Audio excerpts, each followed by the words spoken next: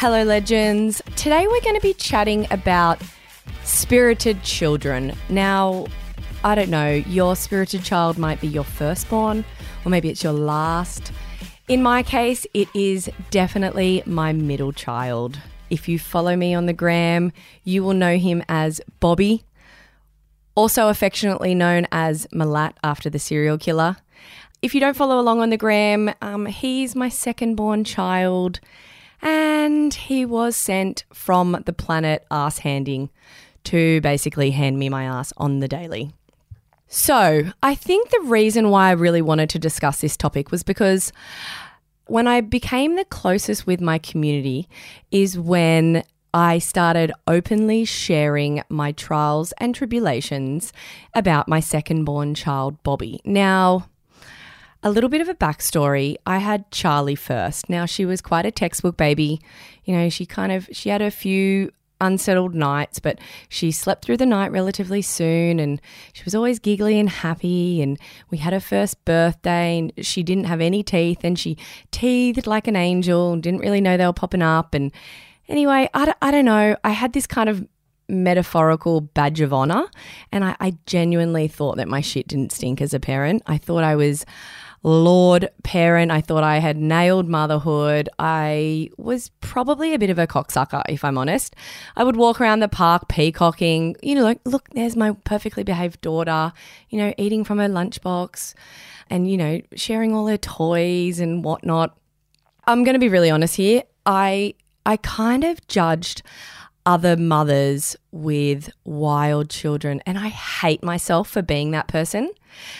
And I see it in some new mums now, and, I want to desperately tell them to not be that person because, there's a high chance that the next child you have is not going to be good, and you're not a Lord parent, and you've just been handed a really incredible child. Anyway, look, I don't want to shit can Bobby at all because he is an incredible child.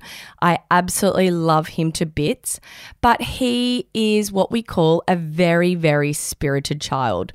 So when he was born, he kind of shot out of me like a cannonball. And I'm talking I had to get induced with him because I had cholestasis. And from the minute the drip went on, he was out within 90 minutes. He came flying out of me at 100 kilometers an hour. I swear his chin was missing. And that's basically how he's lived his life ever since. So we had a rough start from the get-go. He had a recessed chin and a very tiny little tongue, as well as a posterior tongue tie. So breastfeeding was incredibly painful and very difficult. There was lots and lots of tears from us both. He had his tongue tie revised, and he ended up just going on to formula because I remember the lady saying to me, he's never ever, after we had his tongue tie revised, it kind of sent him even further backwards. His little tongue just couldn't even connect with my nipple. So luckily my Dolly Parton titties I could just basically drop them into his mouth and milk myself into there, but there was no longevity in that. And I also had a 22-month-old daughter to look after. So she was like, just put him on the bottle and take care of your own mental health. And I was like, yes, that's what I needed to hear. Anyway, he went onto the bottle, and the minute he was on formula, he was just the happiest baby. He had a full little tummy. He slept through the night. He was so adorable. I could take him anywhere and everywhere. He lured me into a false sense of security. I used to call him the dreamboat, and I actually remember saying to my mama, it's almost like it's too good to be true. And, well, I was correct. He woke up on his first birthday, and it was like he'd had a personality shift. Either that or his body had been flooded with the same amount of testosterone as a thoroughbred horse. I don't know. But he had so much testosterone and he was so angry. For the next 18 months, his default emotion was rage. Now, it didn't matter what I did. If I said no to him, he would rage. If his dinner wasn't ready, he would rage. If he didn't like his dinner, he would rage. I used to see these mums that had these sons, and I'll never forget this one lady who lived in the same townhouse type estate as me, and she had this son, and he was about 18 months old when Charlie was the same age. And when he didn't get his own way, he'd start like headbutting concrete. And I was quite taken back by that because, I had this perfect little angel child next to me. And if she tried to pick him up and stop him from hurting himself, he would throw like left hooks. He would like lash out at her. And, being the cocksucker that I was back then, I judged, and I couldn't comprehend how a little child could be so angry and so violent and aggressive. And then I had Bobby. So he basically was that little boy that I'd witnessed. And I don't know if it's second-born children, because I know a lot of mums that have their firstborn as a boy, they don't seem to have these. I think firstborns are just so spoilt with love and attention that it doesn't matter their gender. They're always going to be adorable sweethearts. And then I think secondborns come out and they know they have to constantly fight for your attention and fight for toys and fight for, to be heard. And I think if it's a little girl second, I think that the emotions and they can be really high. And in my case, with Bobby as a secondborn, his default was rage. Okay. So I had just basically gone from walking around the park peacocking to basically silently rocking in a corner. There was so many long days and so many difficult days. He brought me to tears at least once a week. And I'm not a crier. I'm really not a crier. I'm probably more of a rager as well, but I was just at a loss at how to parent him. And his tantrums were so intense. They weren't like, I'm going to spit the dummy and carry on about something. He would scream and rage, and he'd be throwing himself on the floor in the middle of a Woolies aisle.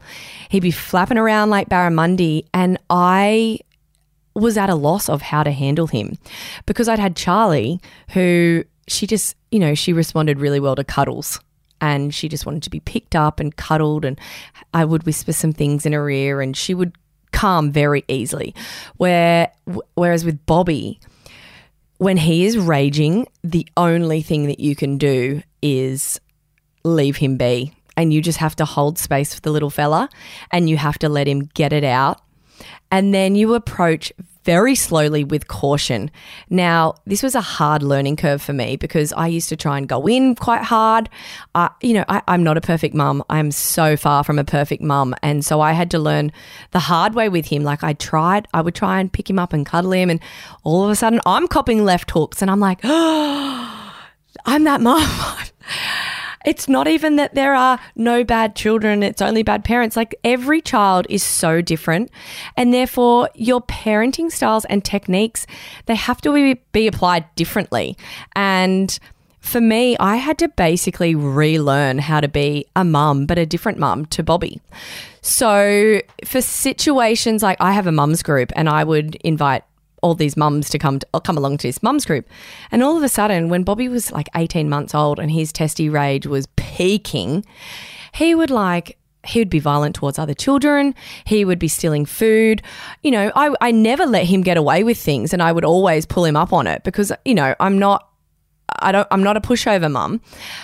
And I never wanted to give in to like his raging demands because that's just setting a precedent. So I would always pull him up, and then just the tantrums would ensure he'd be like a bucking bronco. And all I had to do in situations like that was remove him. So I would have to remove him from, cafes. Let's be honest, I only ever took him to one cafe where he absolutely totaled a table, and I've never taken him back to one since. But I would remove him from mum's group. I would abandon trolleys in the middle of Woolworths. I would do whatever I had to do, and I would just remove him from situations, and I would take him home. A lot of the times the tantrums were at home, and he would just go outside and he would just rage. Like, I'm surprised my neighbours didn't call docs because he just sounded like, it was like I had a wild chimpanzee in my backyard. So I would just let him, get it all out. And then after he kind of vented and got all his emotions out, then I would approach. Then we would have a chat. We would talk about why he got so frustrated and try to evaluate how we got there so quickly. He would, he was just, I swear I have PTSD. Just talking about it brings back a flood of emotions. He just kept me on my toes constantly. Basically, all his emotions, like he's basically me on Shark Week. So on Shark Week, I basically go through all of my emotions, but I feel them in their extremity. So when I'm happy, I just feel like I could shit out a rainbow. And when something makes me emotional, like I went for a walk the other day, and I was like, oh, clean air, and Australia is just such a safe place to live. And I was literally tearing up. And then when I see Ryan's towel on the bed, I fantasize about setting it alight. So in those 5 days before my period, which we like to call Shark Week, I just feel all of my emotions in their extremities. Now, that was basically Bobby from 1 up until about he turned 2, I would say. We nicknamed him Malat after the serial killer just because, again, you have to have a sense of humor with parenting, and that was part of my coping mechanism. But I think what really helped me was sharing so much of it on Instagram. And I think that's because there's such this taboo underlying hidden thing that goes on when you become a parent, that you want to have the child that sleeps through the night, and you want to have the well-behaved child, the child that eats all the healthy vegetables and stuff. And like, there's this weird thing as a parent where, like, I don't have it because I'm an oversharer. But what I've noticed is that because I'm an oversharer and because I was so raw with, my feelings and emotions around parenting a child like Bobby, the more I shared, the more people reached out to me, and the less alone I felt and the less alone they felt. I had so many messages from other mums saying that they had a child like this, they had a daughter like this, they're really struggling, they'd gone to an OT. So many people would try and help me. I got on there, I shared it all. I did share some of Bobby's raging, never intentionally to embarrass him or anything like that, but just so people understood the intense tantrums that he had. It was a cry for help from my end, and I got so much help.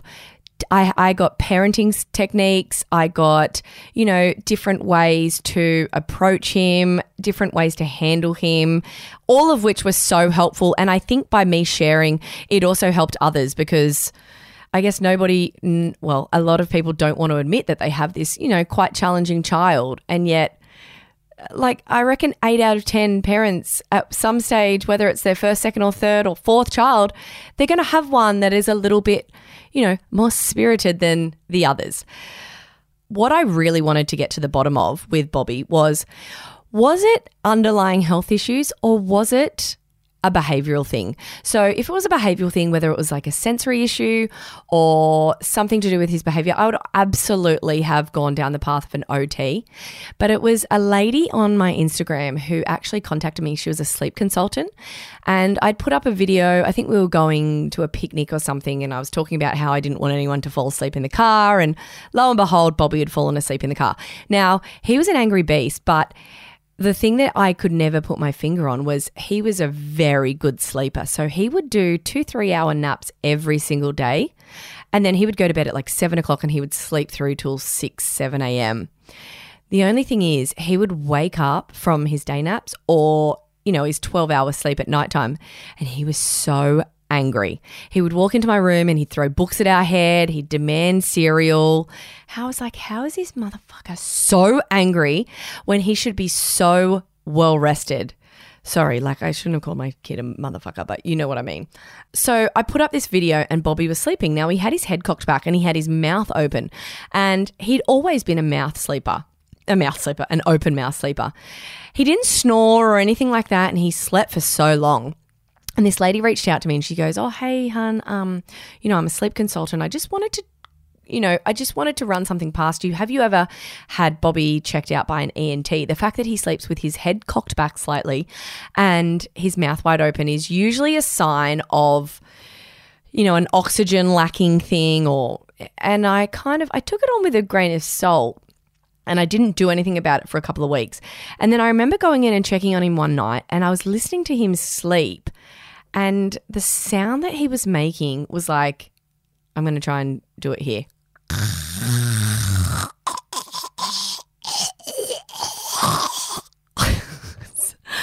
I don't know if that sounded like Darth Vader or Bobby sleeping, but it was like he was trying to suction air through a tiny, tiny straw. So what I did is I took a video of it with the sound on and everything, and I went to my GP and I showed her, and she said, yeah, you know what? It's not worth, it's worth a shot taking him to an ENT. So I rang the ENT that I got referred to, and I couldn't get in for like 6 months. I said, can I just send through the video of my son sleeping, just in case it is, a little bit more urgent than what it might be. She said, yeah, that's fine. So I sent through the video of him sleeping, and I got a call back within an hour, and she said, can you come in 3 days' time? I was like, okay, cool. Went into the ENT, took Bobby with me. Now, before she had even looked up his nose, I think she was just observing him, and she said to me, have you ever had his iron tested? Now, no, I hadn't, because I get really low iron. But for me, low iron means you're really fatigued. You're quite sluggish. You're pretty irritable. I struggle with low iron all the time. I'm constantly on iron supplements.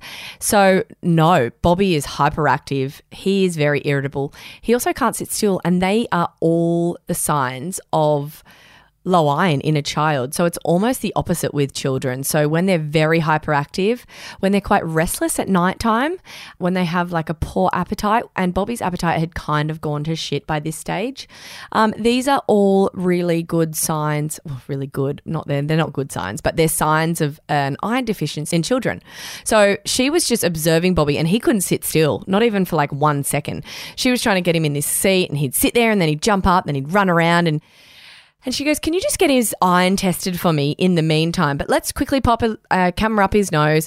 Camera went up his nose. She was like, wow, his adenoids are blocking 90% of his airways. Looked in his throat. She's like, his tonsils are ginormous. I would remove both immediately. And I was like, to be honest, I almost cried on the spot in that little office, because, when you've got a child who is quite challenging, you almost just want a reason. You want an excuse, because you harvest so much guilt. And I was constantly like, what am I doing wrong? Where have I gone wrong with him? Because he's about as obedient as a mushroom, and he doesn't listen to me, and he flies off the handle, and he's really naughty, and I just don't know what I've done wrong. And so hearing that, the poor guy, sure, he was getting 12 hours sleep. His quantity was great, but his quality of sleep was shocking. She basically said that he would never, ever be getting into REM sleep, which is the most important sleep. So that was truly music to my ears. In the meantime, we went and got his iron tested. Now, I think the iron levels with children, they want them to be between like 20 and 120 or something. Don't quote me on that. Bobby's ferritin levels were 6. So he was hugely deficient in iron as well. And I was also fist pumping at that. That doesn't make me a bad person. I was like, there's a reason for all of this, I guess, aggressive behavior and irrational behavior, and the meltdowns that would just come out of nowhere and would, last for ages. Anyway, we got him on an iron supplement, and when I say he turned into a different child, I can't even express. He's literally a different child. 2 weeks within taking the iron supplements, he was a different child. I'm just going to pause to let that sink in. He hadn't even had the operation yet, but he was a different child. Yes, he had his meltdowns, but they were so much more controlled, and I could bring him back to reality a lot quicker. I could bring him back to me a lot quicker.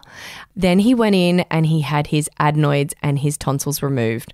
Now, the 2-week recovery was brutal, but would I do it again? In a fucking heartbeat, because he's like it's like a new child.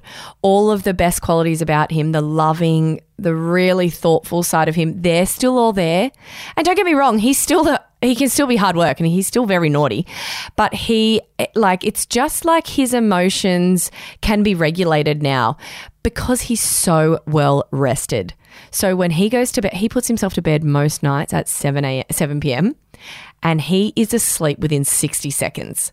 And when he wakes up, he will walk through my door of a bedroom. Good morning, Mum. And I can't even explain how much it changed our life and how much it changed his life. And that's the most important thing. It has helped him so much. He's just such an incredible child, and I wanted all of those good parts of him to shine through more so than the angry, chimpanzees vibes that he used to give off. He just brings out his best self all the time, and people get to see, the sweetest, most loving child more so than they get to learn, more so than they ever used to see Malat. I don't even call him Malat anymore. It doesn't even suit him anymore because he's not an angry beast. He's just a real total sweetheart, and it was honestly the best thing I ever did. So I guess the whole point of this episode, because so many people send me messages asking about his iron and asking about the adenoids and the tonsils. If you suspect that there are, sleep issues at play, going and seeing an ENT is so fine. You can get a referral and you can go and see one. Even if you go and see one and they say, no, actually the adenoids are totally fine, or no, his tonsils are fine. My ENT doesn't just take stuff out for the sake of it. Only when it is super disruptive and affecting their sleep that will she say, absolutely, they need to be removed. So if you think that there are things at play there, absolutely investigate. If you think there is low iron, absolutely investigate that as well. I guess a bit of background at the moment, we got Bobby's iron done and he was really low, so we went on a supplement for 3 months, got his bloods tested again, and his iron was right back up to where it needed to be. Now, a year later, I actually noticed his tantrums coming on a lot more aggressively, and I instantly said to my husband, I bet you his iron's low again. So we went and got his bloods taken again, and sure enough, his iron was right back down to 6 or 7. He's also, when I was there, I would also recommend getting a blood count across a few things. So we got his thyroid, we got vitamin D, we got a few things checked, and his iron came back low, as well as his vitamin D this time as well. So look, we are going to go to a pediatrician to understand why his iron keeps going low. It may be that, everybody's different. My mum barely drinks, but she's got the liver of an alcoholic, and my dad drinks a lot of wine and he's got a pristine liver. So everybody's body just absorbs things differently, but for some reason Bobby's body doesn't absorb iron. So I think we're going to try and get to the bottom of that. So I guess the whole point of this episode was I wanted to share the journey on how I got to where I am now with Bobby, but I know that there are a lot of mums out there that do struggle with children that are not, the textbook norm, or so to speak, what they thought that they were going to be.